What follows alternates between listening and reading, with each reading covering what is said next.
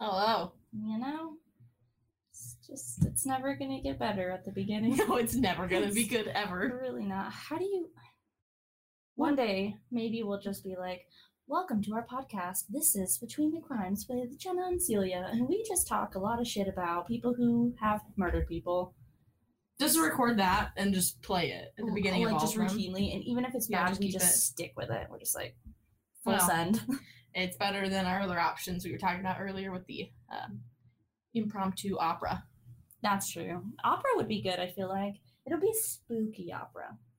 That's good, right? That makes it better? Yeah, I mean, it's something. It would be something. I think we should.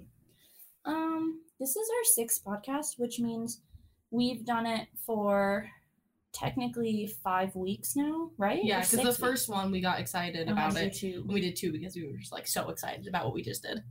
But I think that still means we've done it for 6 weeks. No, it was 5. But the first recording is gone, isn't it? Yeah. 5 weeks because 2 of them were on the first. Yeah, and then like our profile starts with episode 2. So. Yeah. All with the wrong names, and it's all inconsistent and lovely. Well, luckily everything's been changed. And so now it just says, like our previous episodes just say episode 2, episode 3, episode 4. Mm-hmm. And starting with this episode is where I took your advice and we put the names of the crimes. Gotcha. Which I feel like will be good. Yeah. And then people can search, because I didn't even think about that. I was researching a murder, and literally to find some of the research, you look by the name of the murder. Yeah. Which makes a lot more sense. So instead of like finding some podcasts and then like scrolling all the way to the bottom to see if they have yours. Well, like with My Favorite Murder, I really love their podcast, and in order to find like an episode about a certain person or a certain murderer or something, I have to like open the details, and like read about it, or I have to Google it. Too much. Who has time for that? Not me. Definitely. I mean, I'm sure I do. I absolutely have time for it. Yeah. I just pretend I don't have time ever. Me with every responsibility. I love that. I don't have time. Don't have time. Bye, Sard. When I literally was just thinking about something, I don't even know what I had to do, but it was like something that I needed to like, I think I needed to go to like Golden West or something, and I'm like, when are we gonna even do that? Like when? When would we have time to stop by the bank of all places? Like, literally any day ever. Like, what? I don't feel like I have time. No, you don't. It never feels like enough time. You know what I mean? You know what's fucking funny about that? How do these people find all the time to murder? Who has the time for that? Especially the serial killers where it's like so premeditated. Right, like Israel Keys. No, I'm going to talk about Israel Keys in every episode that we have because I don't love him. I love his... that sounds bad too. I love his story. His story's wacky though. Yeah, it's really bad. So, is the Israel Keys story the one we were able to keep or the one we lost? I don't remember. We'd have to go back. You think we I don't want to go back because then I have to hear it. Oh, I don't want to hear it. Oh my god, no. Okay, so I did want to talk about some crazy shit in the news. I don't know if everybody listening is interested in true crime. I hope that many are, but if you're not, there's a crazy case called the Laci Peterson case. It's very similar, in my opinion, to the Chris Watts and what the hell was his family's? What was her name? God damn it. Chris Watts and the lady. He was the one who put him in the oil. Yeah. And the kids. Oh, that was awful. This one's kind of similar. The one that always makes me think of Chris Pratt. Yes. And that's the one. But it's not Chris Pratt. And Chris Watts is the one that is in prison, and people are like writing him love letters, which makes me want to throw up. Yeah, gross. What kind of person do you have to be to just be like, I'm gonna initiate a relationship with somebody who murdered their entire family? Like, that sounds like a win for me in my life. Smart, really smart. And that, like, what kind? Yeah. Anyways, whatever. So the Laci Peterson case was a young woman whose husband killed her, basically. And nice. I think with this one, I don't think her body was ever. Maybe it was. I don't know. I'm making stuff up at this point. But she was 8 months pregnant, and so part of the trial was like it was kind of like 2 murders, because in murdering her, he also killed his unborn child, which is really messed up. And he was sentenced back when all this happened and the case came to a close. He was sentenced to life in prison, and then they also go in to deliberate on whether he'll get the death penalty. Mm. And because of the nature of the crime, he was sentenced to the death penalty. And just recently, like earlier this month, I want to say, his death sentence verdict was overturned. Why? I think they basically argued that he didn't get a fair trial. Oh, well, she didn't get a fair death. Yeah. So And I'm just go like, away. And they basically blamed it on like jury selection, that like, because jury selection is very particular in the sense that like it has to be unbiased people, like it has to be a balanced ratio because it's supposed to be a jury of your peers. Mhm. And so like if you're, which this happens all the time, so it's a bad example, but if you're an African American man, it can't just be an all white, all old man jury, because that's not it's not supposed to be. It's not supposed to be. It is often, but that's not like your peers. Right. So they're basically arguing that Scott Peterson didn't get a jury of his peers, and because of that, the Supreme Court overturned his death penalty case, and her family is like brokenhearted. Oh yeah, absolutely. Which like some people are saying like, what's the big deal? Like he's still serving life in prison, but I think it's just like the thought, you know what I mean? Like some part of the trial was overturned, which could lead other people to be like, well, should other portions of it, did he get a fair trial in the rest of it? So I just wanted to suck. This, and then to be the family and like want it to be just done and over with. Oh God, my mom coming in clutch. She commented Shanann Watts. That was the wife of Chris Watts that we were like, some lady. So yeah, and like my grandma commented and said that they upheld his conviction, which I mean, your family's really just in the loop. I love it. They are in the loop. Like, I love that. It's so good. I don't know. I just feel so conflicted. Like some people feel conflicted on the death penalty in general, but I really truly just felt like there are certain people, like killing your unborn child is just like ew, next level. Well, then you're gonna love my case this week. Well, I'm excited. We'll get there. And then I wanted to just talk about, this is like super random, but I've been watching a ton of documentaries, and everybody watches like, not everybody, a lot of people watch true crime documentaries on like Netflix and stuff. But I've been like digging in deep on HBO documentaries, and me and you talked about the NXIVM documentary. Oh, I want to see that one so bad. I've seen the episode on Hulu. It's like Cult and Other Extreme Beliefs or something like that. Uh-huh. That one's really good. It's crazy. It's scary. Cults in general are just so interesting because they target like just really like vulnerable, struggling people that just want to be a part of a group, and they just, it's awful. Let's see. So I wanted to talk about the fact that HBO has so many documentaries that I've watched in like the last couple of years. One of the best ones is I Love You Now Die. I've never heard of that. Oh my God, that case. So it's this case about this young couple. I want to say they're like in high school, and they are like in a normal relationship, and basically like he's really suicidal, the boyfriend, and they're like young kids, and he like always says how he wants to kill himself, and she basically continuously texts him like saying like, why don't you just do it? And the argument is that she was only saying it because she didn't know what to do, and she didn't know how to feel, and that she loved him so much that if he wants to do it, then like I love him enough to let him do it. And so at the end of it all, like I'm gonna just completely spoil it, but what's interesting in the documentary is just like all the backstory and like the different sides of it, like whether you can be convicted for agreeing with somebody or maybe even pushing them to do something when you didn't pull the trigger, you didn't make them do anything. I might be dumb, but is this the same one where it was like he was in the car and she was like texting him and was like, yes, go ahead, just do it, like see if I care kind of thing? And it was almost kind of like she was getting mad like at him for like, you said you were gonna do it and you're not doing it. Yeah.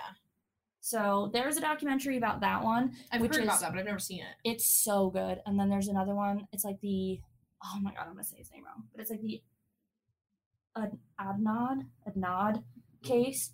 That there was one of the most famous true crime podcasts called, I want to say it's Now I don't know. Podcasty podcast. I'm gonna Google it while I'm talking, but it was it's literally what got true crime so famous. Because it was just like so, like podcasts were just getting big, and true crime was still kind of like in the gutter, like a weird thing that people. Why do you like that? Yeah, and so this gal did a podcast, I should say, on this case. And it's just like this this guy, everybody has different opinions of it, but he basically, in my opinion, did not get a fair trial. He was coerced, and people that were witnesses were coerced into saying that he did it and putting him in places that he wasn't. There wasn't physical evidence to support this, and he's in prison for the rest of his life now. And so this podcast opened up this whole world of like, you know, we should talk about this is a young kid that went to prison for the rest of his life for something that I can see why people think he did it, but the evidence wasn't there. It just wasn't there. And now he's in prison. So, yeah, if anybody's interested in really crazy true crime, really well done true crime documentaries, HBO. I'm a sucker for really not well done documentaries. Like, that's fair. I was watching Netflix the other night, and it was The Nurses Who Kill. I kind of told you about it a little bit. Yeah. It's like, I mean, it's fine. It's not like poorly done, but it's a lot of the like dramatized reenactments that repeat the same that scene. Reminds me of, and you're like, back in the I say back in the day, like we're so old, but like do you remember like being like, I don't know if this was your life, but my life was watching like Snapped on Oxygen, and just like the really just ridiculous narrator narrating these like love relationships gone wrong, and just like and they always repeat the same like, and then what happened next kind of like stuff. Exactly. I love that. I'm responding to some of the comments asking about the shit that I'm talking about that I don't know what I'm talking about. Story of my life.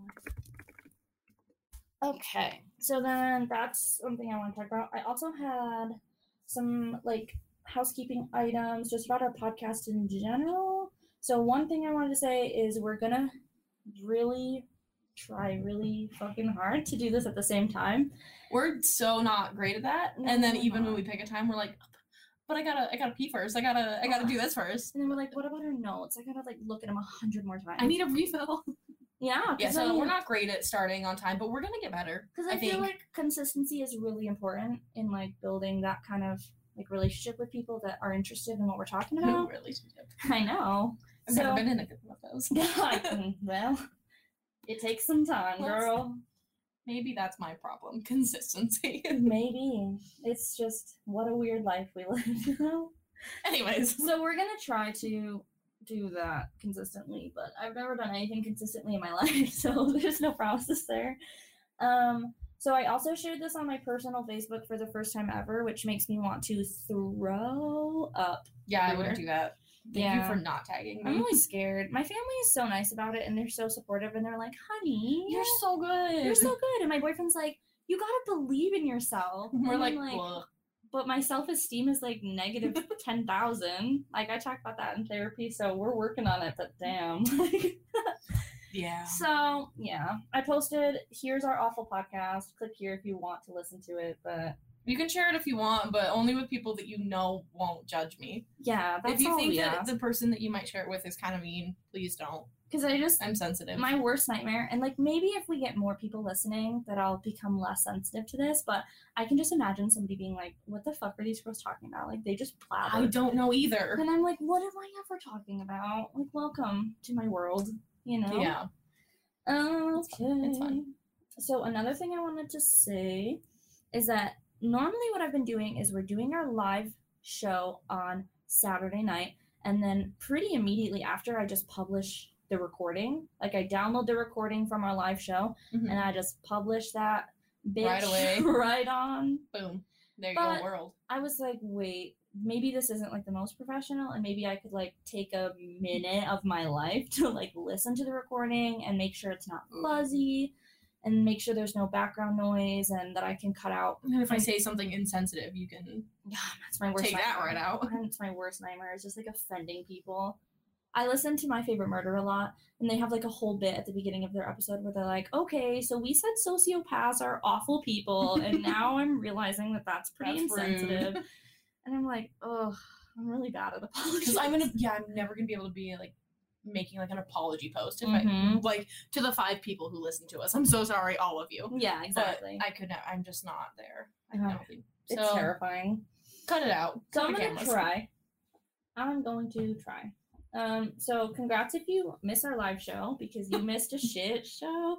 And then I will probably post them on Thursdays. I can't decide between Wednesday and Thursday of the following week, but it'll just depend on like when I can get the audio edited and stuff. And then I'll post them, and then they'll be on our. And that's gonna be your job because I don't do anything with computers or because I like audio. Stuff like that. I don't, and I'm glad some people do. Yeah, it'll be good, hopefully, or it'll be atrocious. Either way, I'm here for the show. I'm here for it. If you're here for it, then buckle up.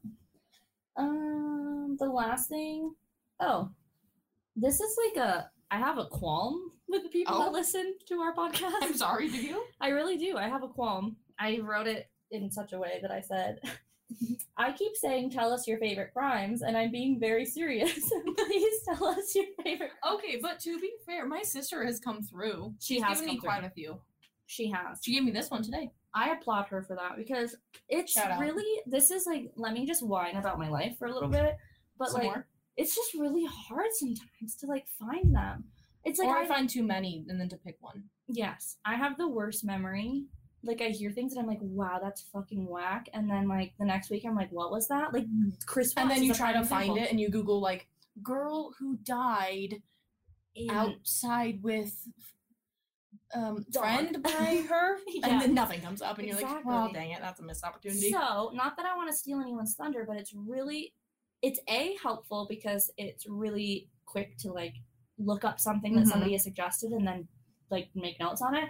But also, if we have people that like really like listening to us, whether they're family or friends or even random people, I want to be able to include their interests in our podcast. Yeah. So if anybody's listening, likes true crime like my mom does and my grandma and my dad and all of our friends that have been listening, I would like for them to think of a crime that they remember in their life that is just wacky. Like, prime examples big or like, little. Yeah, it can be like the most ridiculously overdone case because we're just gonna sit here and blabber about it anyways. Yeah. Or it could be like something like where you grew up or where a friend told you about it. I think it'd be so cool because we'll like get more like ideas. See, look at my grandma's giving us ideas in the comments. My grandma's coming in clutch, and I'm adding her post to our podcast ideas, which right now is at 24 ideas, which I love. So I'm making a comment on my sheet that says my grandma gave me this because I love that. Okay, that's all the stuff I had to talk about. Do you have any cool stuff? I think you pretty much got it. We talked about, before we started live, we talked about our podcast name. Oh, yeah. It's changed like 5 times by now. It has changed. It's, I think, 3. Yes. Can we just talk about how really hard it is to pick a podcast, like a cute, like, quirky, name? Like, different. We're not like other podcasts. Yeah, we want to be so different. But it's not easy to find a podcast name these days that has to do with crime because everyone has it. I thought of so many good ideas, and I'm like, wow, so original, so smart, so punny. Seriously, we thought of one, like, this one was going to be the best because notoriously on this podcast, we are drinking.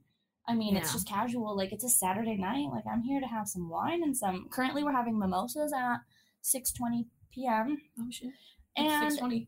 So, we thought of the quirkiest name for our podcast, which was Guilty Party. Taken. Because how I felt like a genius, too. No. We were thinking of something that would be so cute, because, like, guilty, like a guilty verdict. We were sitting here just spitballing. We were like, guilty. Oh, they were so bad. Guilty person. Guilty, guilty conscience. Crimey cases. Crimeology. We were making up words. The art of being murdered. It was insane. That's actually a good one. I don't think I said that one. I love that. It was insane. So we finally started, like... Yeah. Finally, we started to, like, give up. We were just like, whatever, we'll just have a stupid name for the rest of our lives. And then I was searching podcasts. This is embarrassing. I was searching podcasts that had, like, crime and wine in the name.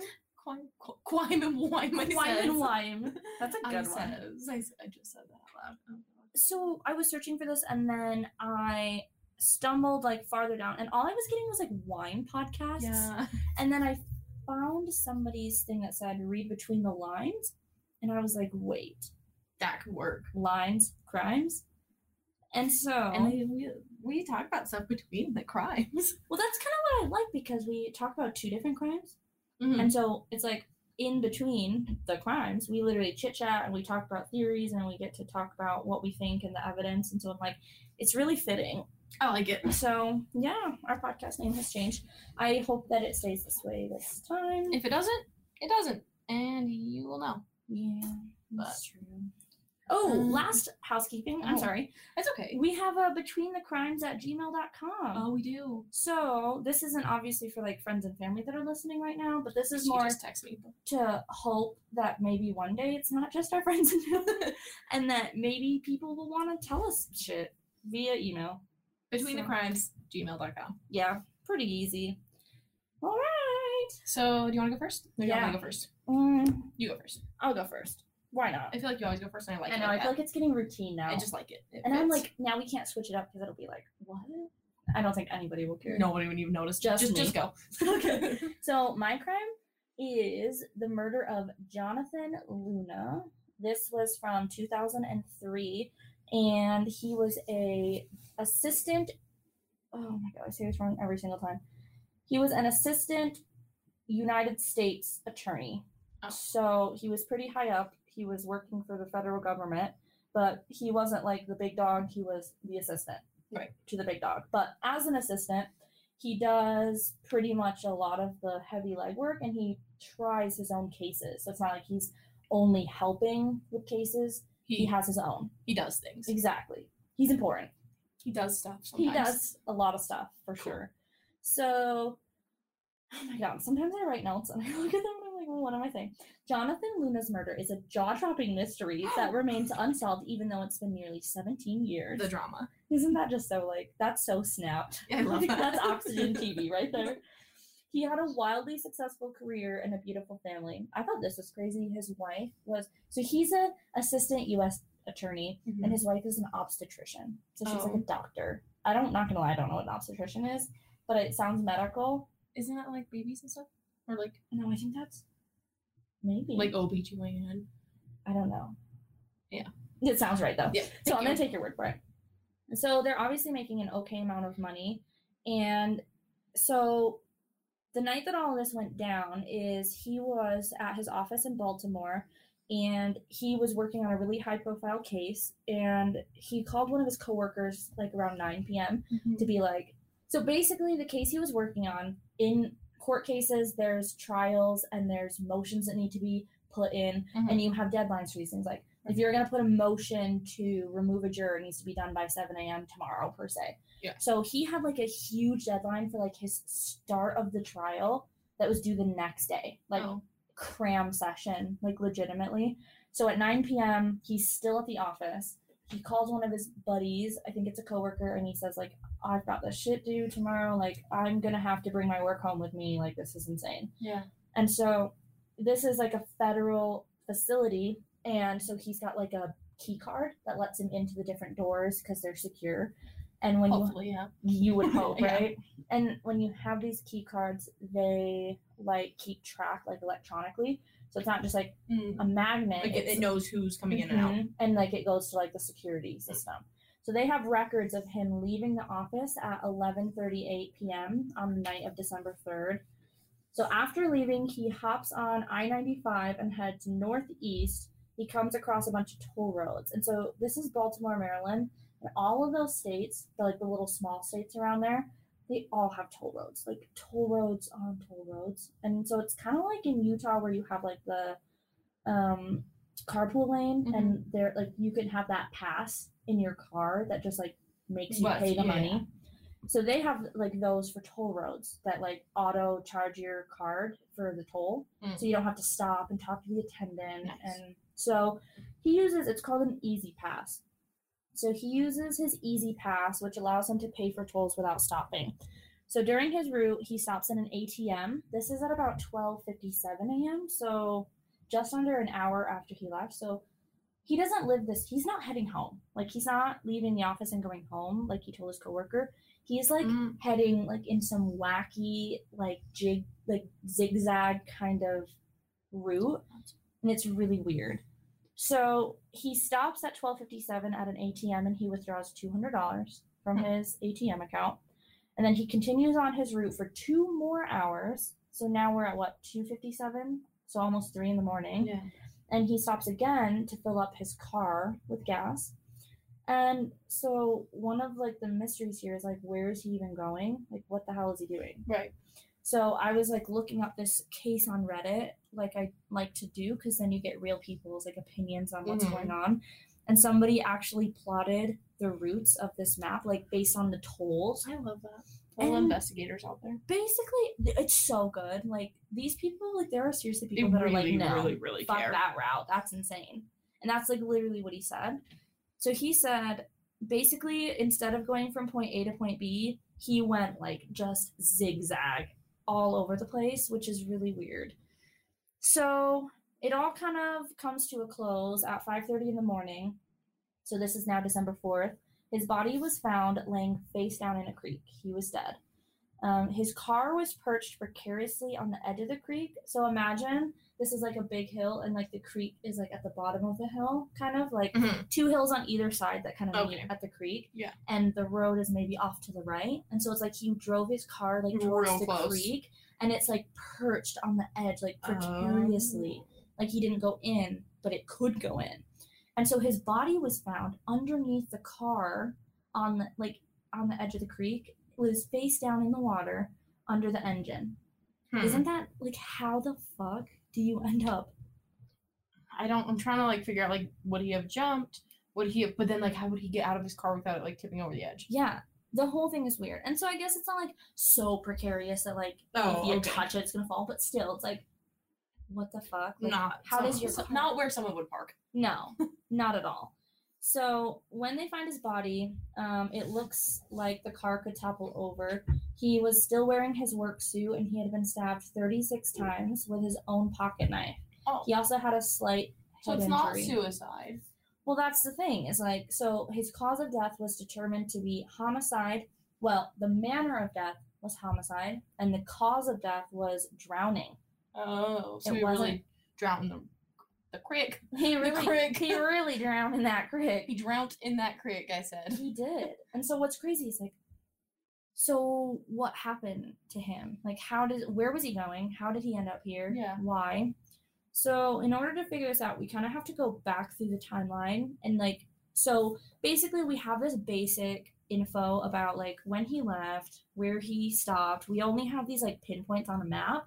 But once they find his body, they start investigating and looking for DNA and looking for evidence. So let's kind of go back. So he leaves the office on the night of the 3rd at 11:38.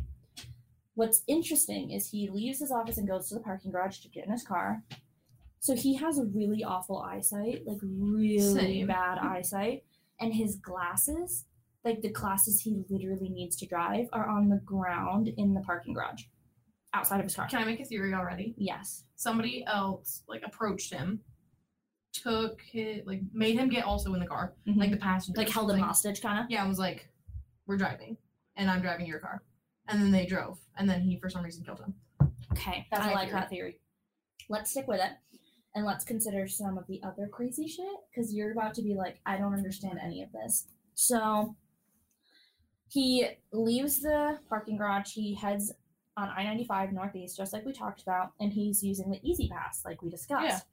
Somewhere along the toll roads, like halfway through his destination, he stops using the Easy Pass. So is this something you have to like personally scan, or is it just does like the car wash? It's like the car wash, and it goes up under your mirror, kind of. Got it. Okay. So because it would have made a difference if somebody had to like pull out a card or something. It's not at all. So it just like automatically like registers, like magnetic or whatever. Yeah. So somewhere on the road, he stops using it and instead starts using cash. And it's like, what's the thought there? Is he trying to conceal where he's going? So. Or somebody else is trying to conceal it. Exactly. So he gets these tickets when he goes, because it's like you pay in cash and then they give you the receipt, right? And a bunch of those receipts were found in the backseat of his car.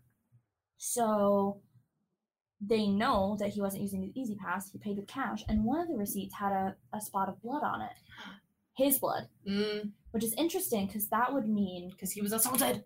He might have been assaulted. I'm just like solving murders left and right. No, it's true. Like it makes you feel like he was already bleeding. Yeah. On the route. He probably was hit over the head or something in the parking lot when they went to take over his car. Which would explain the head wound. Yeah. So it continues. So now, like you remember, he stopped at the ATM and pulled out $200, which is like not really a lot. Like it's not a survivable amount if like you're gonna run away or something. Do some shady stuff. Yeah, dip out of town. Like, so what's weird is like, so you had the theory of the parking garage, maybe he was abducted and like forced to go on this route. But why would he so he gets out of the car, goes up to the ATM, and he's alone. And he pulls out money from the ATM. Maybe somebody's really scary and like, if you don't come back, I'll shoot you. And so the funny thing that you say that is I made a note that said basically like, if we could see what he looked like on the footage, it would help us understand this more. Like when he went up there, is he like happy-go-lucky, just trotting up? Is there footage of it? Well, there is, but we'll talk about that. Oh, okay. Isn't that crazy? Okay, so he is caught on camera withdrawing money. Some say this discredits the thought that he was abducted while leaving his office. If he was abducted, why would he calmly remove money from the ATM and get back in his car where the perpetrator would have been waiting for him? So maybe they were like, wait, does he have a family or kids or something? Yeah, he had a wife and maybe they were like, well, if you don't go do this, I'll go back to your house and kill your family. That's true. And then he'd be like, well, shit, you can have $200. But if you think about that, what a weird amount, $200 when he's a lawyer. Yeah. Wouldn't you feel like they'd be like, withdraw as much? $4,000 or $10,000. However much you can take out. Yeah. Yeah, which isn't. But then maybe I don't know. Go on. Okay. Go on. Maybe he pulled out. I guess I don't know the exact timeline because a lot of the evidence is not shared publicly, and maybe he pulled out the money to use on the toll roads. That could be a thing too. Who knows? Anyways, so after the ATM, he continues on his route for 2 more hours, and he gets to the gas station that we talked about. He uses a debit card to get gas, but get this. The evidence shows that he bought 2 tanks worth of gas while he was there. So, like 2 cars, because you can't just, like, save it for later. Well, I mean, if you had a can, I guess you could save it. You'd think they would find it. Yeah. So he bought gas for somebody. You can go. Okay. Jenna has to pee, so I'm going to keep talking without her here. So he stops at the gas station, and he buys 2 tanks worth of gas here, which, like, it brings up the question, like, did he do this because he was a good Samaritan? Did he meet somebody at the gas station? And, oh my gosh, my dogs. Okay, everybody out. Thank you. So when he's at the gas station, I have the question of, like, basically the surveillance video of this encounter probably exists, but we don't have access to it as the public. So I'm questioning whether maybe he was being a nice person and bought gas for somebody that was there. Maybe they asked him and he didn't have money. Maybe he was forced to buy another tank of gas. And Jenna made the comment of maybe he put gas in a tank. But if that was the case, I feel like we would have found it. So basically, with all this evidence, we kind of have the question of, like, where is this going? Like, what happened to him? And we have so much contradictory evidence that's like, he went on the toll roads and he used his Easy Pass, but then he didn't. He went to the ATM, so maybe he got abducted, but then he was alone. So it's like, we don't understand what's happening here. So let's discuss his body. So he has 36 stab wounds, right? I feel like that's like a crime of passion. Also, I'm back. Hi, sorry. Welcome back, I just popped back in after I let the dogs in. I'm so professional. You're okay. I don't. What are you gonna do? Live shows are just gonna be. It's gonna be like this. Get You're over it or get out. You're gonna hear puking cats. You're gonna hear all kinds of fun stuff. Kind of like that. It is gross. It's a lot. It's a life of a. You have a cat now. Yes, no, he pukes a lot. It's so nasty. But back to the stabs. Oh, 36. Seems very passionate. It does, but like, you wouldn't just do that if you just like you were robbing a guy. Yeah, I feel like you would like slit their throat. Or my confusion here is like, where's the? I don't know where to stab a person, but the thing is, he stabbed with his own pocket knife. So it's like, it's not like he did it himself. Who abducted him without their own weapon? Sort. Like, okay, so the interesting thing about stab wounds in an autopsy is anything that is below a certain amount of millimeters, not inches, millimeters, has to be considered a stab wound. So, let's look at Are they not, like, real stabs? Are they, like, little pokes? Pretty much. Not all of them, but so here's my notes. Some of these wounds were incredibly superficial. One person on the case described them as hesitation wounds. Think back to the Robert Wone case with the knife. The autopsy examiner in that case said the knife at the crime scene couldn't have created those wounds because they would have had to hesitate when stabbing. So it's kind of that same concept of basically like hesitating the same amount every time. Yeah. Is that how these ones were? Well, I know in Robert Wone it was, but they're not like so comparable. It's just like what it made me think of is the Robert Wone case, where it's almost like, why would you not put the whole thing in if you're gonna do it? You're gonna think this is crazy.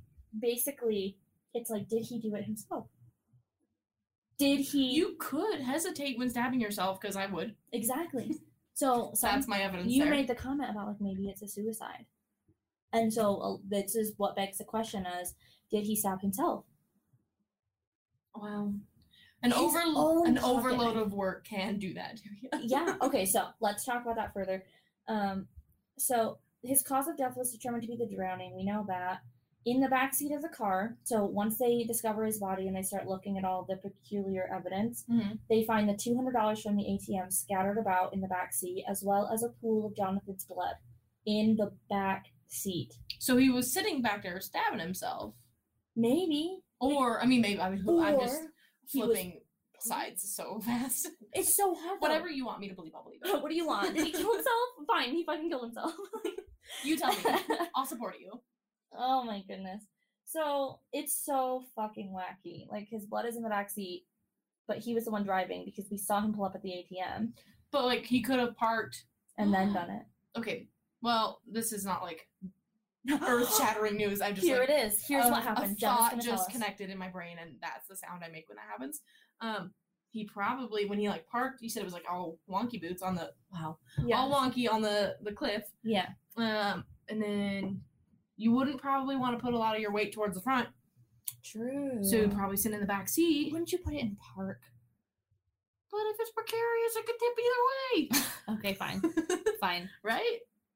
Yeah. So what if he sat in the back seat and was just like, got a pile of paperwork at home I really don't want to do.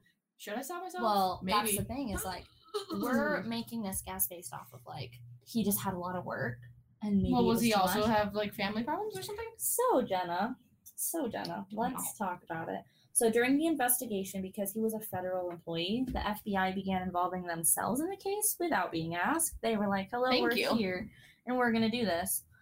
They found that his death was more consistent with a suicide. My actual notes, what the fuck?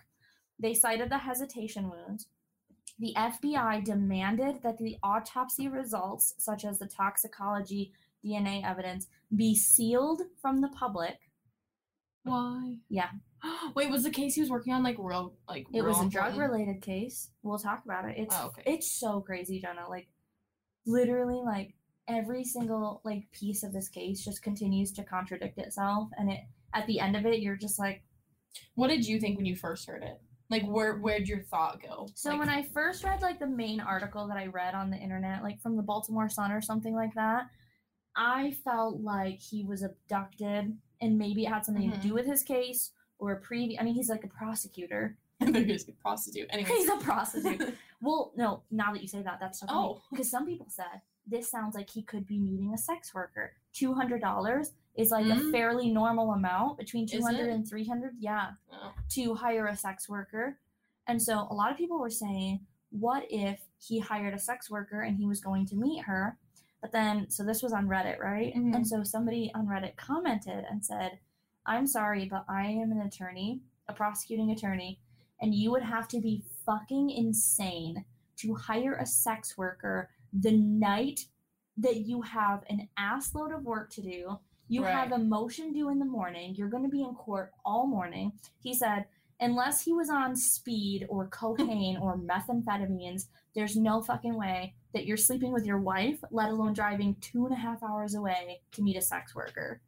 So that just I see that. Shot that idea right at him. Like, but I mean, it is person to person. Mm-hmm. Most probably wouldn't. Okay. Are you ready for the two craziest? Oh, we haven't done that yet? Oh my god, no. Oh, okay. So, first, Jonathan Luna was $25,000 in credit card debt at the time of his death. While this can seem like a lot, one Redditor made the comment that Jonathan Luna probably made a decent amount of money as a prosecutor, and his wife was an obstetrician, which probably meant they were sitting pretty comfy. The interesting part is that his wife had no idea that this credit card existed and was not on the financing for it.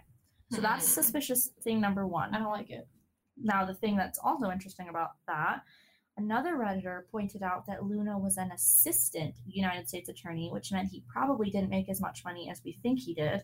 Mm-hmm. It's kind of the idea of, like, you work in the trenches as an assistant before you make, like, the big boy bucks. Yeah. So you have to do the hard work, labor, per se. Yeah. So, now the craziest fact that will always come up when you Google this case is that Jonathan Luna tried another case previously that involved a robbery. And when money is stolen in a robbery, that money becomes evidence because it could have DNA. Who knows? Like, it needs to be entered into evidence. $36,000 from that case disappeared. And to this day, they don't know who took it. And in the weeks preceding his disappearance, Jonathan Luna was scheduled to have a polygraph taken to determine if he was involved, and he kept rescheduling it. So he did it. He killed himself, right? Or somebody killed him because they knew he did it. Well, then why would they do that? Because they would want him to get caught. Never mind, that was dumb. I don't know. It's so... Isn't it just like, what the hell? I feel like there's just so many, like, open options. Open options. There's just so many options. There are so many options. So I broke it down into, like, the main options. So I said, what theories have I found? Maybe he was meeting a sex worker. We already talked about that. The suicide theory. Maybe the FBI is right, and the credit card debt was enough to make him want to kill himself, as well as the $36,000. Relatable.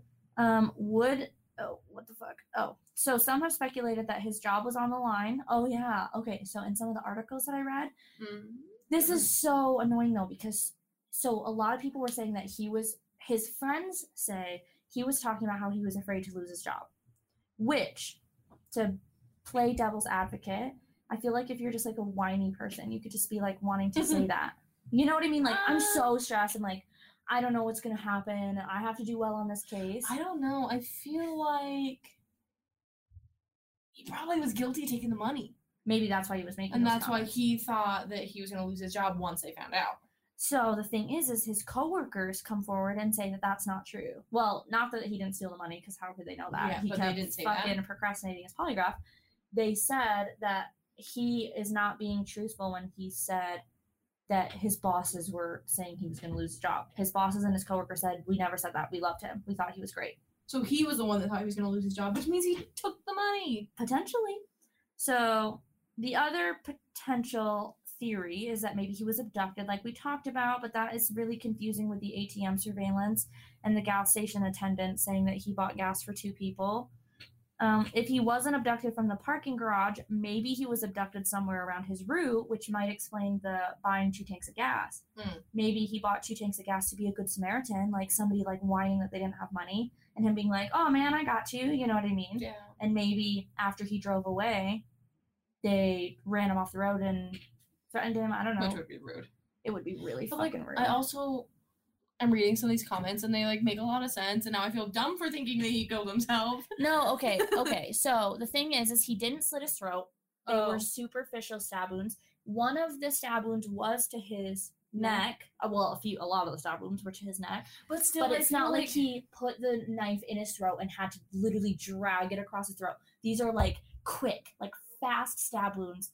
So some people think. Now, I'm going to give you the theory that I think... I'm so indecisive. I'm so strongly about it, and then 2 minutes later, I'm like, no, he killed himself. I literally, the entire time I've been researching this, I'm like, he did this. I'm dead set. And then I'm like, but what about the $200? Like, yeah, that's stupid. So this is... Why would you pull money out if you're going to die? If you knew you were going to die?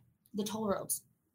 He started... Are they that expensive? No, but and why would you care about your record, though, maybe in cash? He had no cash. Maybe he just, like... Maybe he hoped nobody would... Because if you knew you were going to kill yourself, why would you care if people knew where you went? Yeah, that's true. Because you were going to be dead when they found you. Okay, I'll give you the prevailing theory. That'll answer your question. So, this is the theory that I find the most plausible. I think and I feel bad saying this because I'm like, I don't want to taint his memory if none of this happened and like the FBI framed him or some wacky ass shit. But what makes the most sense, because you have to think about all the evidence, and you can't consistently think of like the craziest fucking story. You have to think, what makes the most logical, what's the most reasonable answer here? And I think the most reasonable answer is it's not a coincidence that $36,000 went missing on one of his cases and he needed to take a polygraph.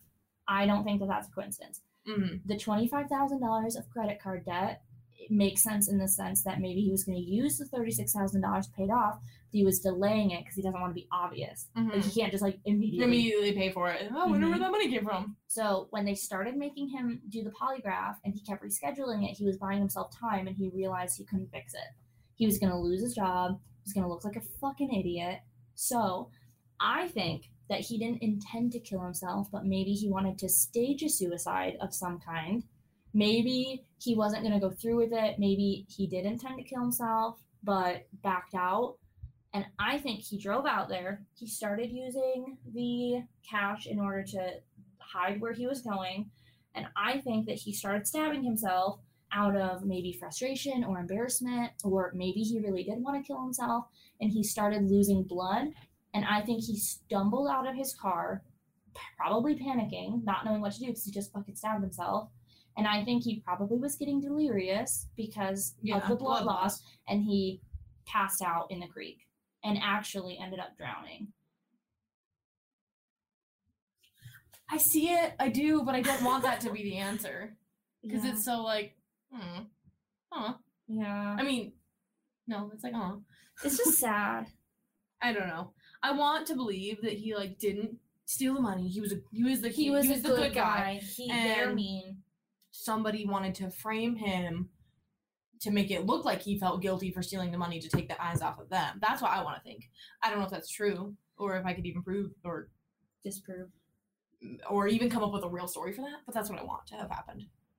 Not that I want someone to get away with it, but I think that when you look at all the evidence, that's like the most realistic, like the safest. It's the safest thing to assume based on what we know. Was there any evidence of anyone else being there? Well, the thing is the FBI has sealed all kinds of documents, and there's actually an order that got pushed through. So when things like that happen, when government agencies seal documents, they say typically who fights that are media agencies because they want to know. They want to know. They want to do a story on it. You want to know. So a huge media agency basically sued, I don't know what the word is, basically put it in a motion saying that those documents should be unsealed.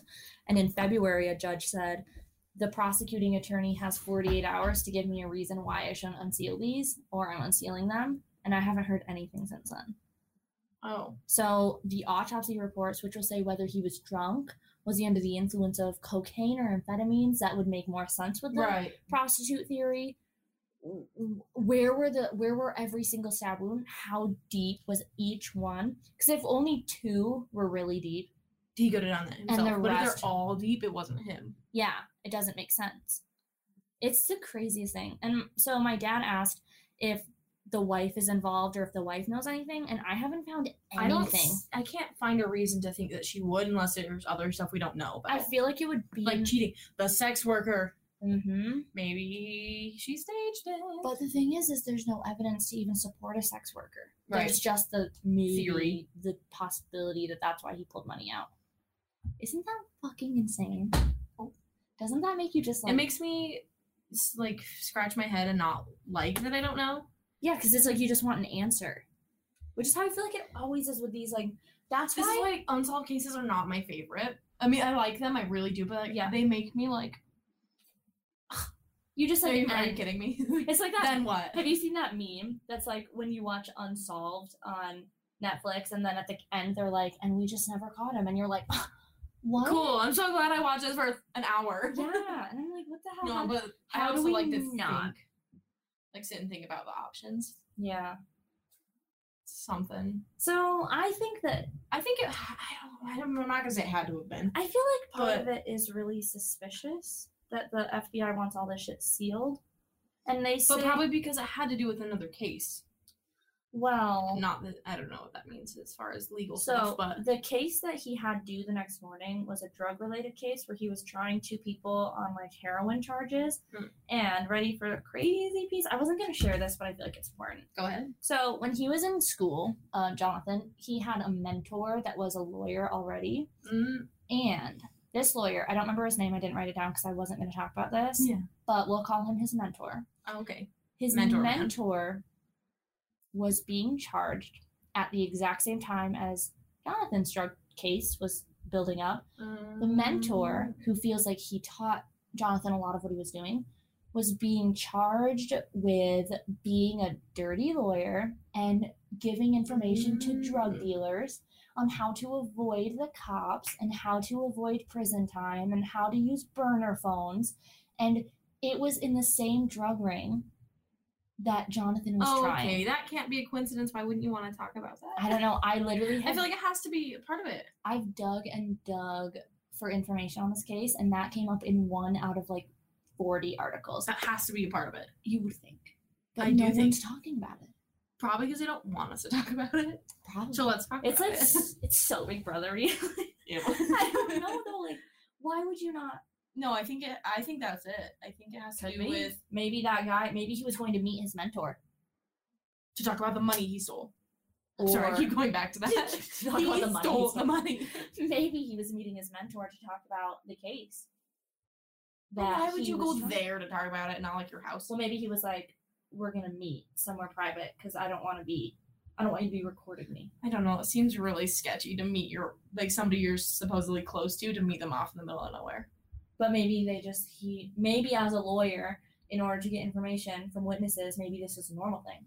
I don't know. But it's like to be a lawyer. I feel like that's normal, but I don't know anything, so. Well, I feel like as a lawyer, you need to get witnesses to talk shit about people that they're probably friends with and stuff. Yeah. And so in order to do that, they need to feel safe. And so maybe So let's take them to a creek. in the middle of the night. A desolate creek So safe. in Maryland, in the middle of nowhere at night. Don't you feel ready to talk? That SpongeBob episode. At night. That's all I can think of when I hear that. Yeah. That's my case, Jonathan Luna. That shit's fucking I really liked it. Did you really? Yeah, that was a good one. I had so many cases I was gonna do, and I started reading about this one, and it was like a wormhole, and I was like, I'm sorry, I have to do this. You gotta. I liked it. It was really good. Okay, what's your case? It made me feel good. No, not good, but it made me feel bad. Yeah, that's bad. That's what I meant. It made me feel so good. It made me feel so good inside. My case is. Well, here, let me just warn a couple people out here because. Is it graphic? It's okay. Apparently, yeah, go pee. Okay. I'll just tell them. I'm sorry, audience. I have to pee so bad. We're so good at this podcasting. Apparently, a lot of people know about this one. It's just me that doesn't know about it. It's kind of rapey, and so I'm really sorry if that offends you. Oh no. Celia's iPad locked out, and I don't have her password. Celia, what's your password? 852-123. Got it. Okay. So it's kind of rapey and gross, and I kind of want to wait till Celia gets here to tell the details of it. But it's not fun. Apparently, a lot of people know it. It's Fred and Rosemary West. And oh, you're back. Okay, hi. I wanted to wait. I was awkwardly dragging out my words, so you get back to the words. I really wanted you to hear it. Okay. The beginning is very important. I'm sorry. I'm back. Okay. So yeah, it was really good. I love that. I think the most important, not most important, but the main thing that gets me is I want to know what goes on with childhood and if that can create a murderer. The effects that it has. What do you experience as a kid? Mm-hmm. So I want to go back and I want to talk about his childhood. Fred West. We're going to talk about him, and then later we'll talk about the wife's childhood, because hers was awful too, of course. So he was born in 1941 in, I'm going to say all these, I'm not even going to try to say most of the town names, because they're not going to be good. They're hard. Muchmarkel. Herefordshire. That's where he was born. And he lived on this farm with his mom and his dad and all the siblings. And they weren't classy folk, I would call them. So where they were farmers. Is this in Europe? Yeah. Oh, okay. So they were like hillbillies, but like the European. UK. Like the UK. Ooh, okay. He was referred to a lot as a country bumpkin. A country bumpkin, but say it with a British accent. Let's hear it. Oh, I can't do that. So you do it. A country bumpkin. Oh, no, I like it. So that's what he was. A country bumpkin. I love that. So this guy, he was raised by his parents, and they weren't very good people. So the dad, I think, is responsible for a lot of the reasons that he is how he is. Yeah. He would not only encourage, but like allow and encourage incest within the family. Okay. So his dad's motto, which I think really translated into his adult life, was do whatever you want as long as you don't get caught. Oh my. So that's the person he looked up to as a child. Good. And to get a little too much, he would like regularly, him and his brother and his father, he had like 6 siblings or something like that in the family. I think they had like 8, but only 6 of them survived because like back in the day people would always die. I don't know. This was like the 40s. It wasn't that old. Anyways, back in the day, the 40s. Circa 1500. It was 1941. They did die, I feel like, though. It was more common. But they would like have sex with the sisters and like and then it went as far as like with the cows that they were raising, like bestiality kind of thing. Like if you want it, you can take it. If you want to fuck it, you can fuck it. Go ahead. That's disgusting. Like that's the kind of family they grew up in, but just don't get caught. So you can do it, but don't let anyone else. But don't speak about this like outside of our family. This is only us. This is like what we do. You just can't tell other people about it, but it's normal. Is this fucking caveman? Like what the fuck? So that's how he grew up, and he was a mama's boy.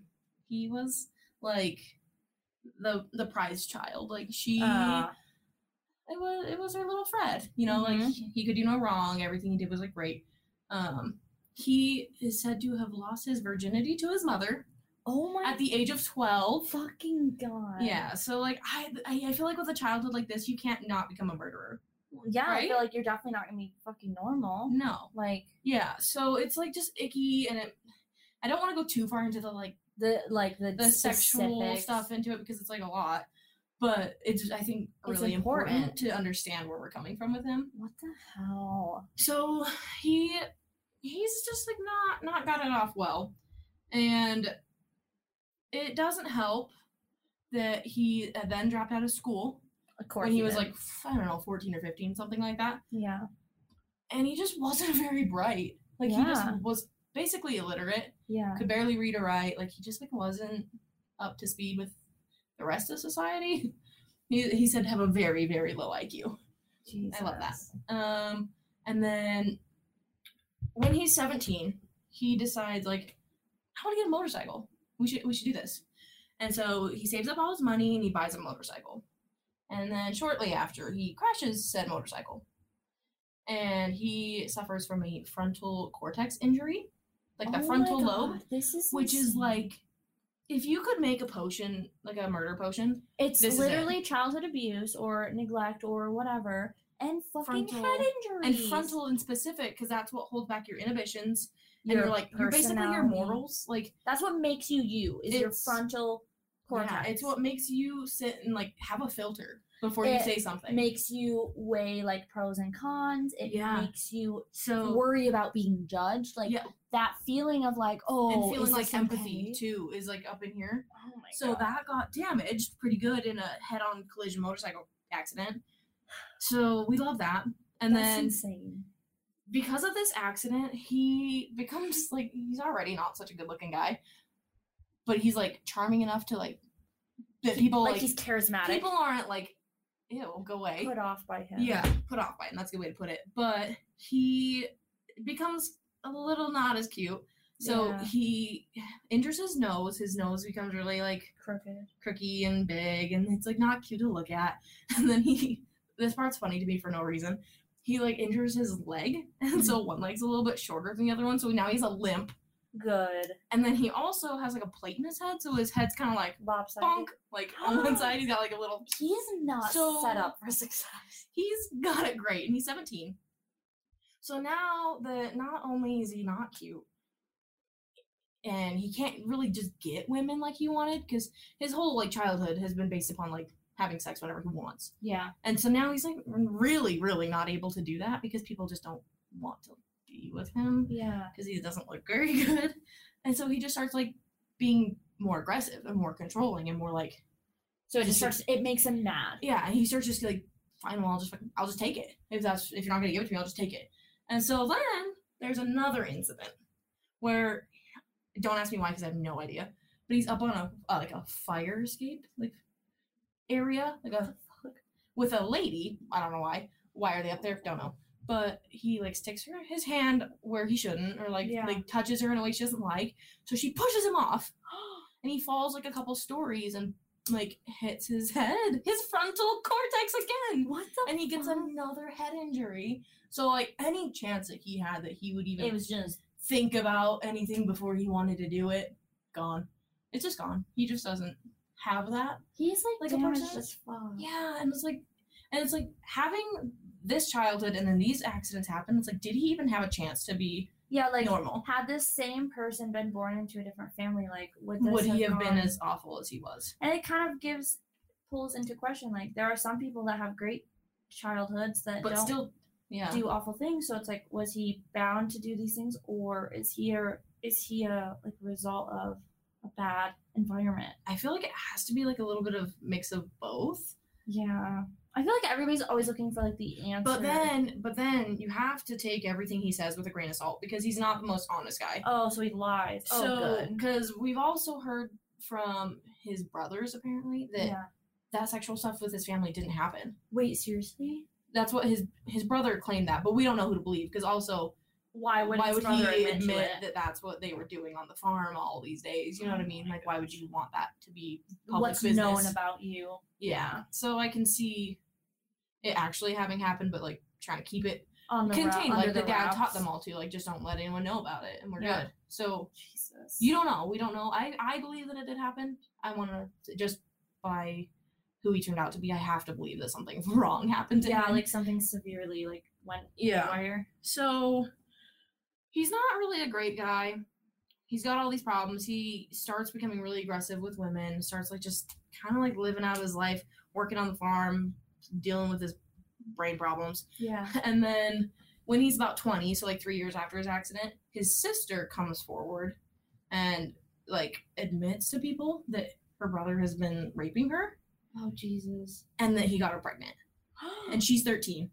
And her name's Kitty. Uh-huh. So she comes forward saying that she's now pregnant by her brother. And they're like getting it like ready to like try it all and all this stuff. And the mother is about to stand in defense of him because he's such a mama's boy. Oh, and she's like disgusted by what happened, but she will not like admit. She won't do anything about it against him ever. Like she will always be on his side. Yeah. Oh my goodness. So like she was going to defend him in that case against her 13-year-old pregnant daughter. Like that's fun. What a stellar those daughter. Poor girls in that family. Yeah. Yeah. And so that's where that's at right now. Kitty then declines, like she like backs out of the trial. Like she's like, I'm not gonna do this. I'm not going through this. So all charges are dropped and he's fine and he doesn't get anything. And then his family disowns him for that, which I think the only reason that they disowned him because they've done like so much more fucked up stuff between the family than that. And I think the only reason they disowned him for that is because it almost became like public. So like somebody almost found out. So they're like, well, you're not keeping it within the family, so yeah, get out. So they kick him out, which like 20 is not too young to be kicked out or whatever. But yeah, he lives with his mom's sister Violet, and I love the name Violet. Yeah, so it's really weird. So his mom's name is Daisy, and the aunt's name is Violet, and later he ends up with like Rose. Oh, and then Rose's mom's name is Daisy, I think. So there's just a lot of weird flower names. That's crazy. Yeah. It's not important to this case, but it's interesting. I thought it was interesting. I like that. So then, while he's living over at his Aunt Violet's house, he meets this woman, and her name is Catherine Costello. She goes by Rena, so we'll just call her Rena. So he meets Rena when he's 21 and she's 16. Of course she is. Yeah. Not only did he meet her when she's 16 and like fall in love and they've become this super happy couple, but she's already 5 months pregnant when they meet, and she's a prostitute. Yeah. So they decide in some weird rational, I don't know what made them decide this, but they're gonna get married like right now. Mm-hmm. They like within months they're like, let's get married, I love you, like this is forever. And they tell all of Fred's family that like still talk to him, like they have like minimal contact, but it's not like it was. Yeah. But he tells all of his like family and extended family that the baby is his. But then the baby comes out not looking like him. Oh my god. Because she was pregnant by I believe it was a Pakistani bus driver that she like had come across during her prostitution days. Yeah. And so it didn't come out white, like yeah, like the kid of 2 white people. Yeah. Obviously. And so his super smart story, because he's such an intelligent man, was to tell his family that she had a miscarriage, but they adopted another kid to make up for it, to replace the baby they lost. So they quote adopted this kid, and this daughter, her name is Charmaine. Mm-hmm. So she is Rena's biological daughter, but they are telling everyone that they adopted her. Okay. Because the other one died. Okay. That didn't happen. That makes sense. It doesn't make any fucking sense. No, it doesn't make. Who does kind that? of a? That's a good story. Let's do that. Let's stick with that. Like they literally would have had to talk about that beforehand, and then been like, "Yes, this is. That's a good idea. Let's stick with that." What a smart man! I married a smart man. What the? Yeah, I don't like it. So right after Charmaine was born, not right after, but pretty close after, they had another daughter, and her name is Anna Marie. Mm-hmm. And so this one was their child together, like biologically, both of theirs. And then right after that, they end up getting a nanny. Mm-hmm. And I don't know how to like say her name out loud. I don't think it has an L in it. I think it's ISA or it's ISLA. Let me Google it real quick. I think it's Isla. Either way, we'll just call her the nanny. That's easier. Okay, that's fine. So the nanny, I don't know how they could afford a nanny because, I mean, I guess I don't know what his wages were, but can you guess what his career was? Please tell me. As a creepy, like, rapey guy, guess what his career was? Tell me. He was an ice cream truck driver. Oh my god. An ice cream truck driver.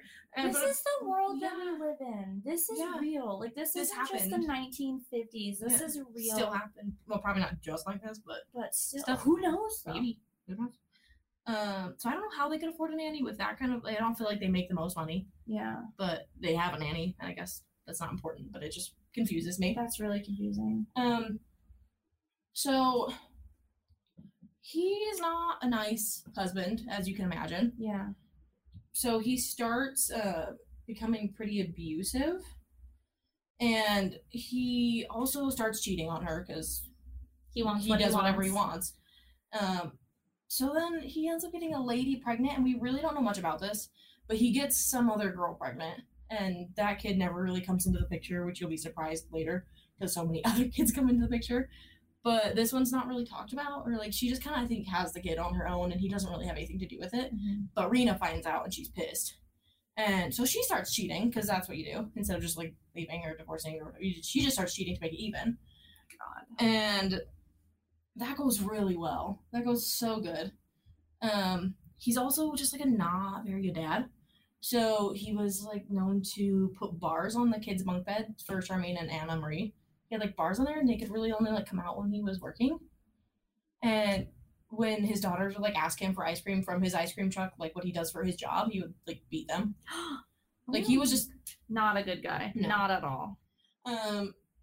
So then this accident happens. Okay. So he's driving his ice cream truck and he runs over a little boy. He runs him over and kills him and says it's an accident. And as far as the police can ever really find out, it is an accident. Mm-hmm. And he's not charged with anything. Okay. So that's just. Right. Because you just fucking whatever. Right. After getting your sister pregnant and all these other fucked up things happen in your life. And this is just a coincidence. Yeah. So he doesn't get charged with anything. He gets off just fine. But he would like to not have his neighbors think he killed the boy. Yeah. So he moves. Mm-hmm. So they move to another town, but Rena doesn't come with him initially. It's just him and the kids. But when Rena does come, she doesn't come alone. She brings the nanny, and the nanny had a friend, and this lady's going to be really important. So her name's Anne McFall. Okay. For some reason, the two of them also wanted to move to kind of like start over and like find work in a new town. So they all move into this house with Fred and the 2 kids and the 3 women. Oh my God. Which is like kind of weird, but do what you want. Let's see. Oh, so he had to quit his gig as an ice cream truck driver, you would assume, after probably because of running over the child. Yeah, so he had to quit that. What a road bump in his... Oh my God. A road bump in his career. That's the worst fun I've ever made. I hated that. That was so...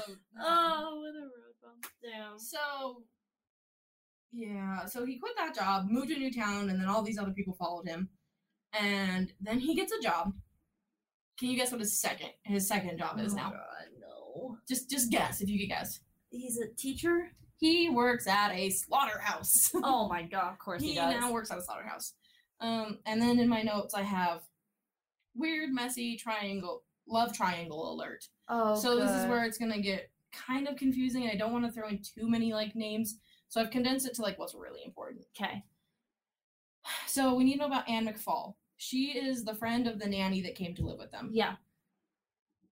So Fred, he was, like I said, just mean to the women there, but he was especially mean to Rena and the nanny. He wasn't as hard on Anne for some reason, but she became like infatuated, like loved him. She was just like, I want to marry you. Idiot. But she's also, you have to think, she's a lot younger than he is. Oh, true. So, I mean, I'm not sure how old she is, but she's a lot younger than he is. So eventually Rena and the nanny, they get sick of it. And they're like, I need to leave. We're going to take the kids. We're going to go. And they're like, Anne, like, you can come or you can stay. I don't care, but we're going to go. So Rena calls the man that she was, like, revenge cheating on Fred with in the other town to come up with this plan to, like, get her out. Uh-huh. And so the nanny's boyfriend was going to also help them. And then the kids were all going to, like, leave. It was like a plot. It was going to be Charmaine and Anna Marie. They were going to all go because those were Rena's kids. Yeah. And it went poorly because Anne McFall was, like, trying to please Fred in any way. So she ratted him out. So she told him. Oh, and so he shows up during this time where they're supposed to be packing up their stuff and getting out. Because she fucking told him. Because she wanted to be the favorite or whatever she wanted to do. Whatever her this is like some reasoning whack was. Polygamist. Yeah. So he shows up. It turns into a big old fight. The police come. Basically what's decided is, like, Rena and the nanny can go and go away, but the kids are going to stay. So now it's just Fred, Anne McFall, and then his kid with Rena, and then the one adopted, whatever story. So Charmaine and Anne Marie. So then now it's just like their new family, whatever you want to call it. Yeah, it's like all completely redone. Like this is what he's probably stoked because now he's got like a new wife. He's got a with new his 2 wife. kids and right after Anne got pregnant. So now they're having a 3rd child. And when she was 8 months pregnant, she went missing. She just disappeared. And nobody knows where she went. Nobody. Even to this day? Well, we'll get there. Okay. But at this point, she just goes missing.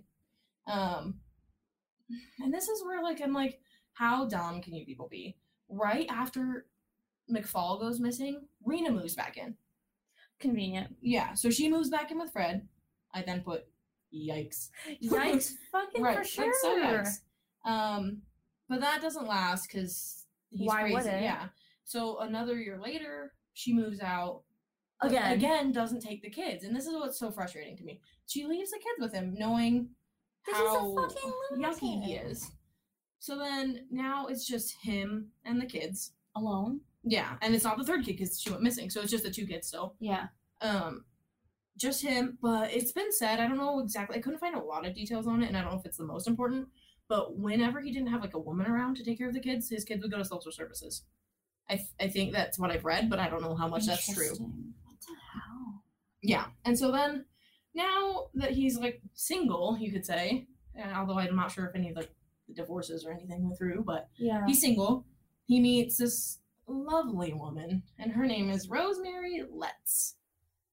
And to understand her background's not nearly as, like, in-depth. I'm sure it is, but, like, the important stuff that stands out is not as bad as his, but it's still really bad. Yeah. So he met her when she was 15. And at this point, he's, like, in his 20s, like, 27 or 8 is my guess. Yeah. So it's, like, not really good. But when she was a child, she was born from 2 parents who were both mentally ill. Like, not horrifically so. Yeah. Her father was a paranoid schizophrenic, Mm-hmm. and the mother was, like, severely depressed. Like, super depressed. To the point where she would get, like, electroshock therapy Yeah. while she was pregnant with the baby. Oh my god. And so that probably wasn't healthy for her. Time. Yeah. Like, that was the 1940s and 50s and 30s. Like, what a time that this was.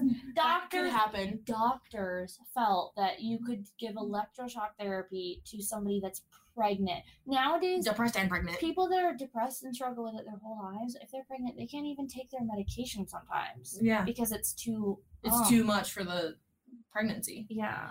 So, yeah, sorry, mine's kind of, like, just a lot of, like, It's just a lot. Like, it's a lot. But it's, like, once I heard the story, like, I could not talk about it. yeah.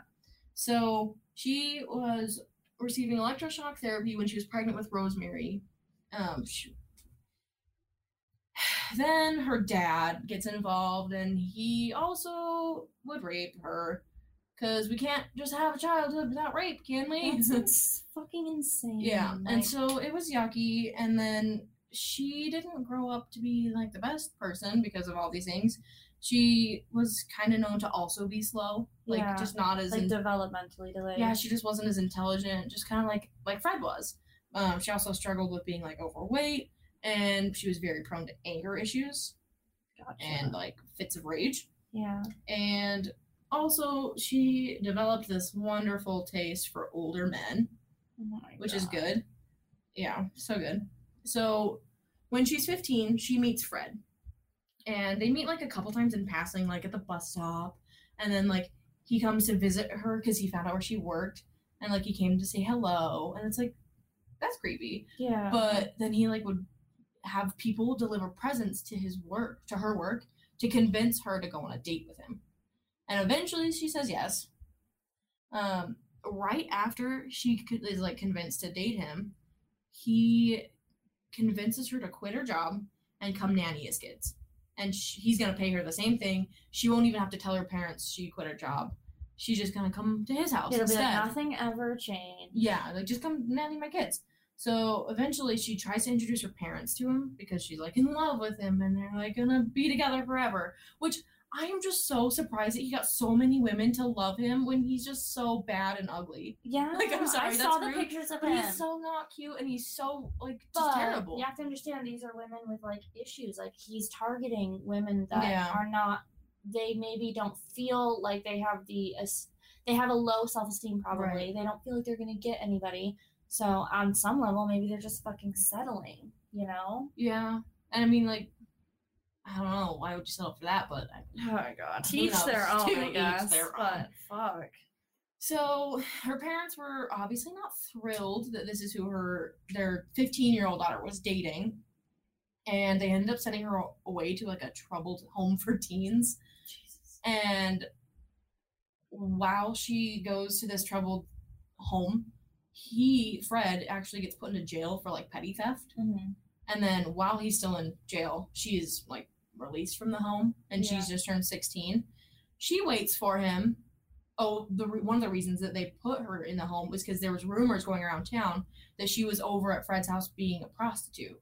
Oh, good. So, yeah, that's good. So she gets out. She's 16. She waits for him to get out of jail, which eventually, like, shortly after he does. And then she goes and moves in with him. because that's what you do. Right after she moves in, like about a year, she gives birth.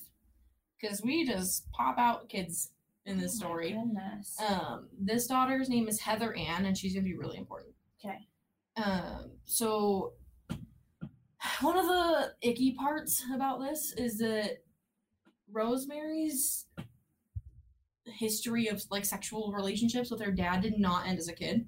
Oh. And they think, a lot of people speculate that Heather could be her dad's baby. Oh my god. So like, yeah. That's awful. So Fred goes back to jail for theft. Again, for like another 6 months, and now it's just Rose, and she's taking care of his kids. All 3 kids now. Oh Charmaine, Anne-Marie, and Heather Ann. Mm-hmm. So she was also awful, and she was very abusive to the children, and really abusive to Charmaine. And I want to believe that it's because it wasn't Fred's like biological child. Yeah. And she was like kind of like the odd one out there. Yeah. And while he was in prison, she ended up murdering her. Yeah, she ended up killing her from like child abuse gone too far. So she killed his daughter while he was in jail, and like stored her body somewhere until he got back.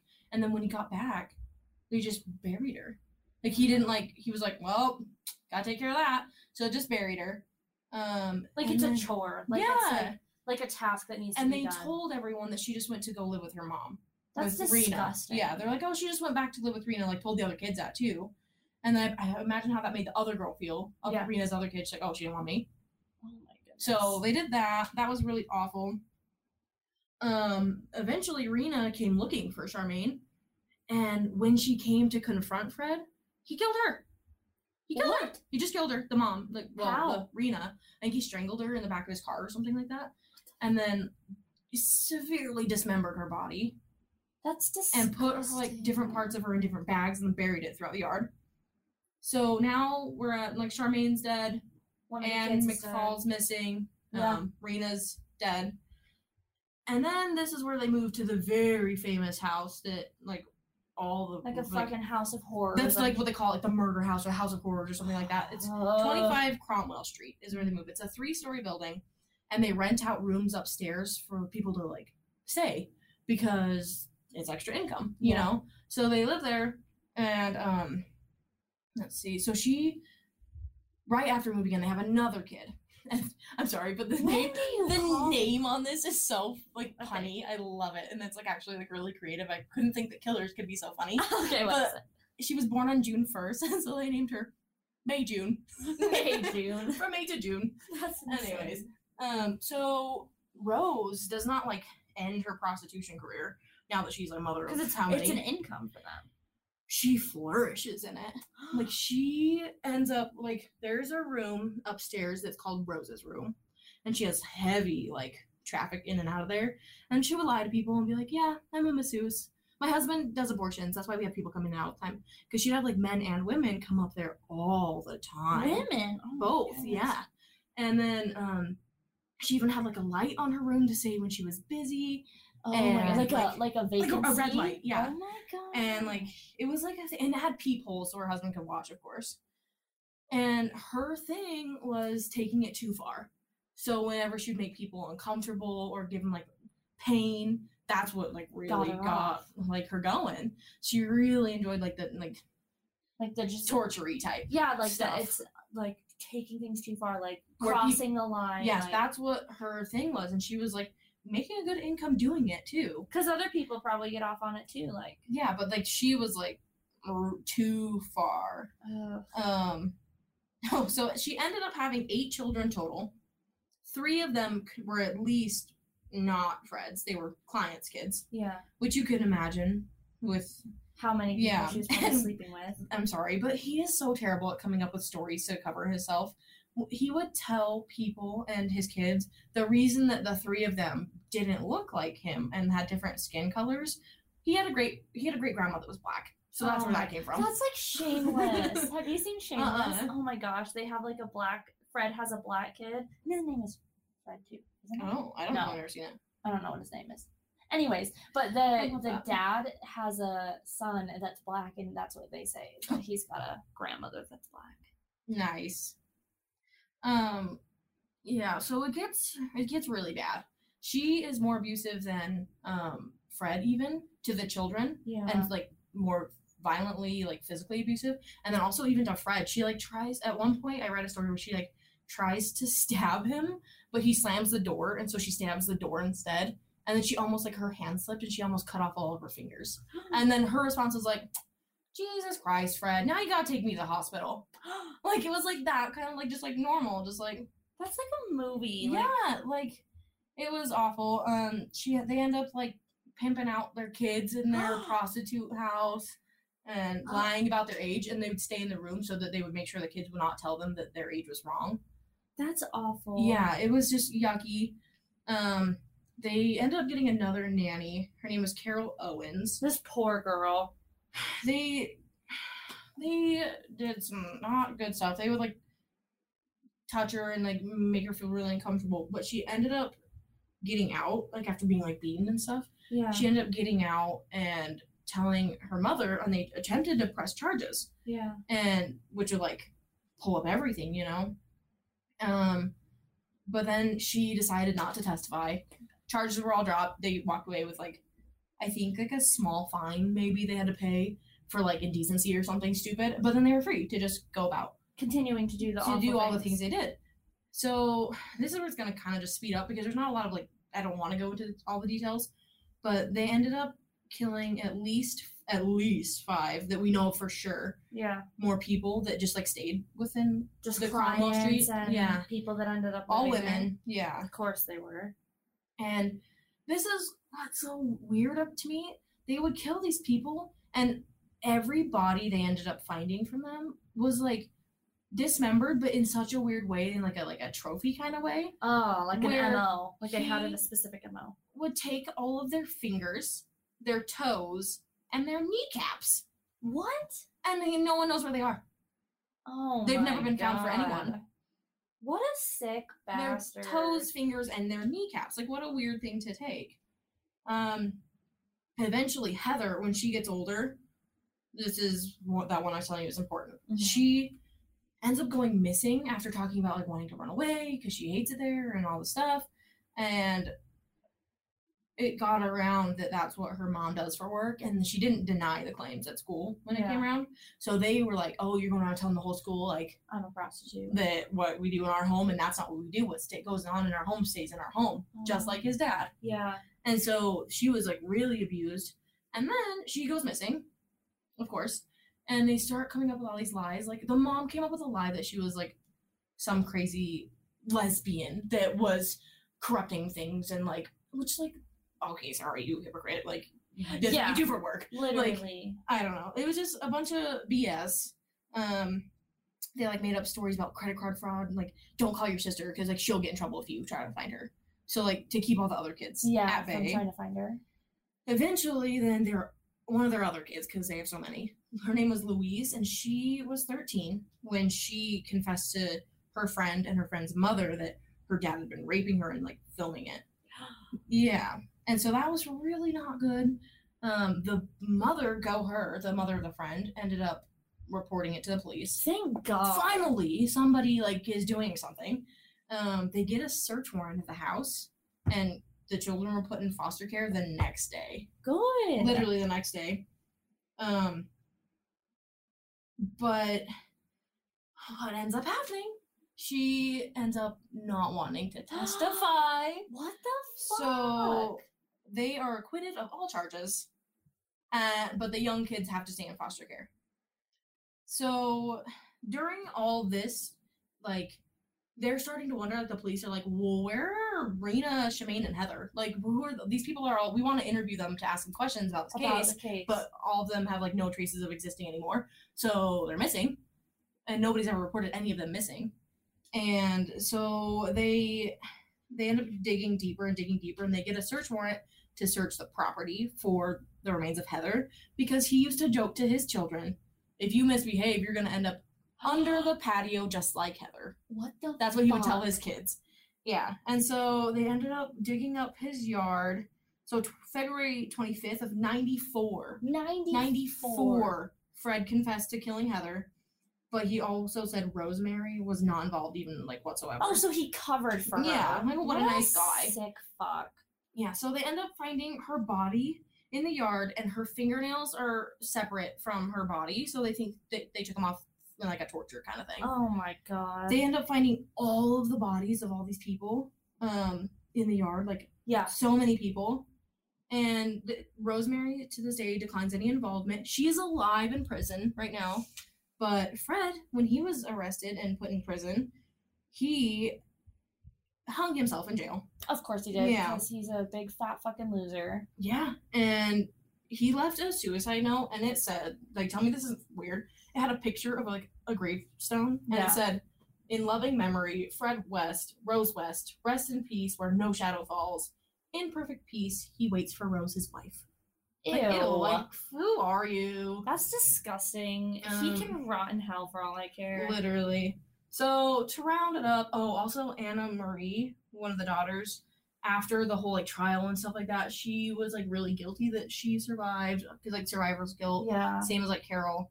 She ended up trying to commit suicide by jumping off a bridge, but she was okay. Horrible. She ended up making it, but, like, you're not really okay after that. No. They're known to have committed at least 12 murders. Like, that's a small number to probably what they really did. Yeah. Between 67 and 87. And Fred ended up claiming there was 20 further victims that he and his wife has killed. Not in one place, but, like, kind of spread about. And he was going to reveal one per year to investigators, but he killed himself, so we don't know anything. Of course he was. Yeah. So, long story short, he was awful. Fuck. And she was awful too. If you could even argue that she was not worse. How did two terrible people like that find each other? Like, that's disgusting. Don't know. Like, I cannot. This comment: head, shoulders, knees, and toes. Knees and toes. That's fingers, toes, and knees caps. That's knees caps. Knees caps. That's so. How do you remove? Ugh. Yeah, I don't know. It's so weird thinking about, like, I just don't get it. How did his parents become like that? Like, what the I don't know. fuck? Like, where did the problem start? Like, we know his parents were not nice, but, like, they probably didn't just become like that for fun. No. So how do you stop this somewhere down the line? And, like, somebody should have intervened. Because now, before. Now his son, Steven, one of the kids that they had, he's been, like, arrested. I'm pretty sure, like, quote me if I'm wrong, I'm probably wrong, for, like, being a rapist now. Oh, because that's what he was taught at home too. Good. Because that's what his normal is. Yeah. His normal is that he can do whatever he wants whenever he wants. And that's supposed to be acceptable. If you fucking keep it quiet. Yeah. Just don't get caught. Just keep it at home. What a fucking family. Jesus. So, sorry, that one was kind of, like, a lot. It's just, like, such a heavy hitter in the sense that, like, to have essentially two people, do so much damage to so many fucking lives. And for what? Their for pleasure. Their own pleasure. Sick, just their own sick, fucking twisted fantasies. Whatever they wanted, they got because they could. That's just so crazy that, like, and then this finally went down, and, like, the end of it was in the 90s. Yeah.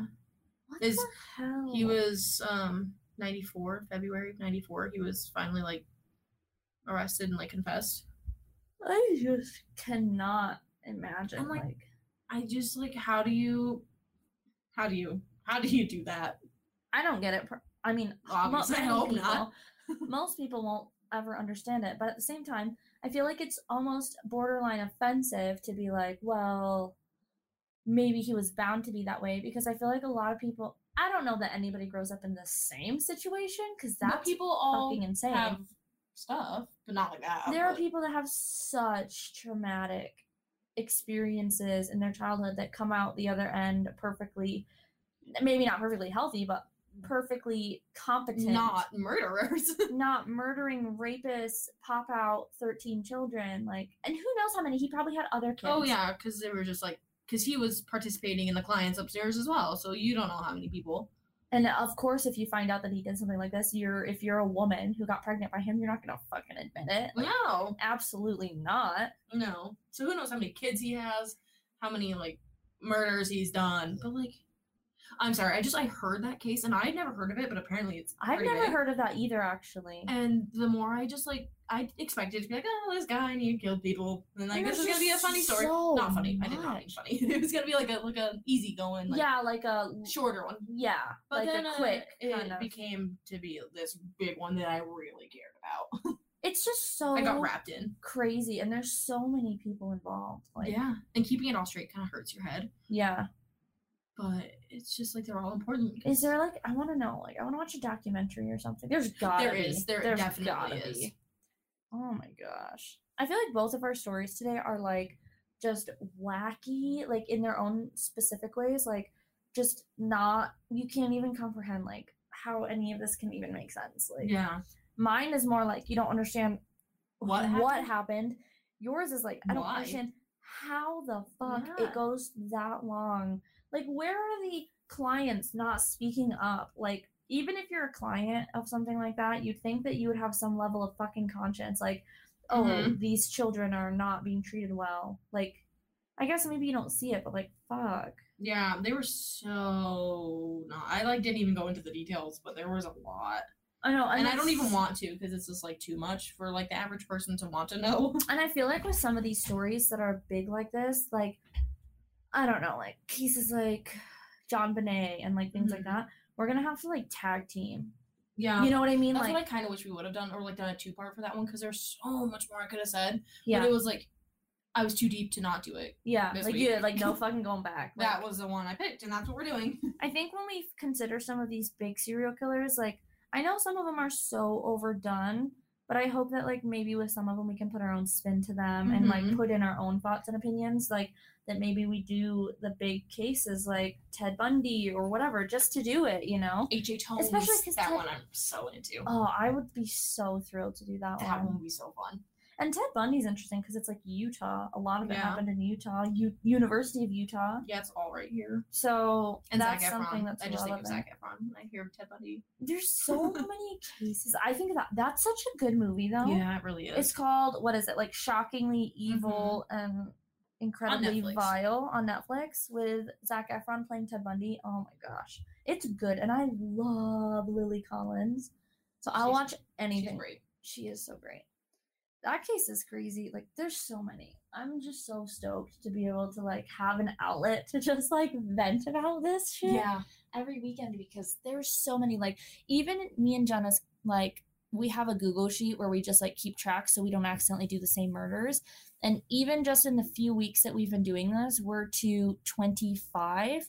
2 of them are from the comments of this episode. But I've got cases from France, California, Australia, Indiana, Canada. Like, there's just so much. And I don't know about you, but once I hear one, I have to talk about it. Same. I'm like, somebody else has to know that she died like that. Yeah. Like, and it's so hard because some of these stories, they talk they talk predominantly about like the murderer, and I want us to focus on so many of them as like, what about the victims, you know? Yeah, like, can you imagine being Heather in this one? I think Ted Bundy, like, it's all just like, how did he grow up and what was his life like? And it's like, fuck him. What about these poor girls that were victimized and they were sought out because of the way they looked? Like, what about their lives, you know?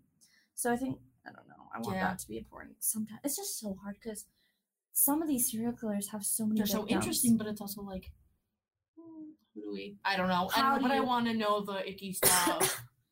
I like knowing the icky background stuff. It's crazy to me because it's more like the fact that this can happen is insanity to me. And it is happening. Again and again and again. Every week. Too much. Every week, every Saturday, we're going to talk about it. Okay. All right, we had so many viewers this week, and I'm so excited. And we're running. I didn't pay attention this time. We did. We had so many people join. So we're gonna do this. Hopefully, most Saturdays. I do work on call shifts probably once every 5 Saturdays. So we're gonna have breaks every once in a while. But I'm gonna start. Hopefully, we can pre-record though. Yeah, that's what we want to do. Is pre-record and maybe do mini episodes.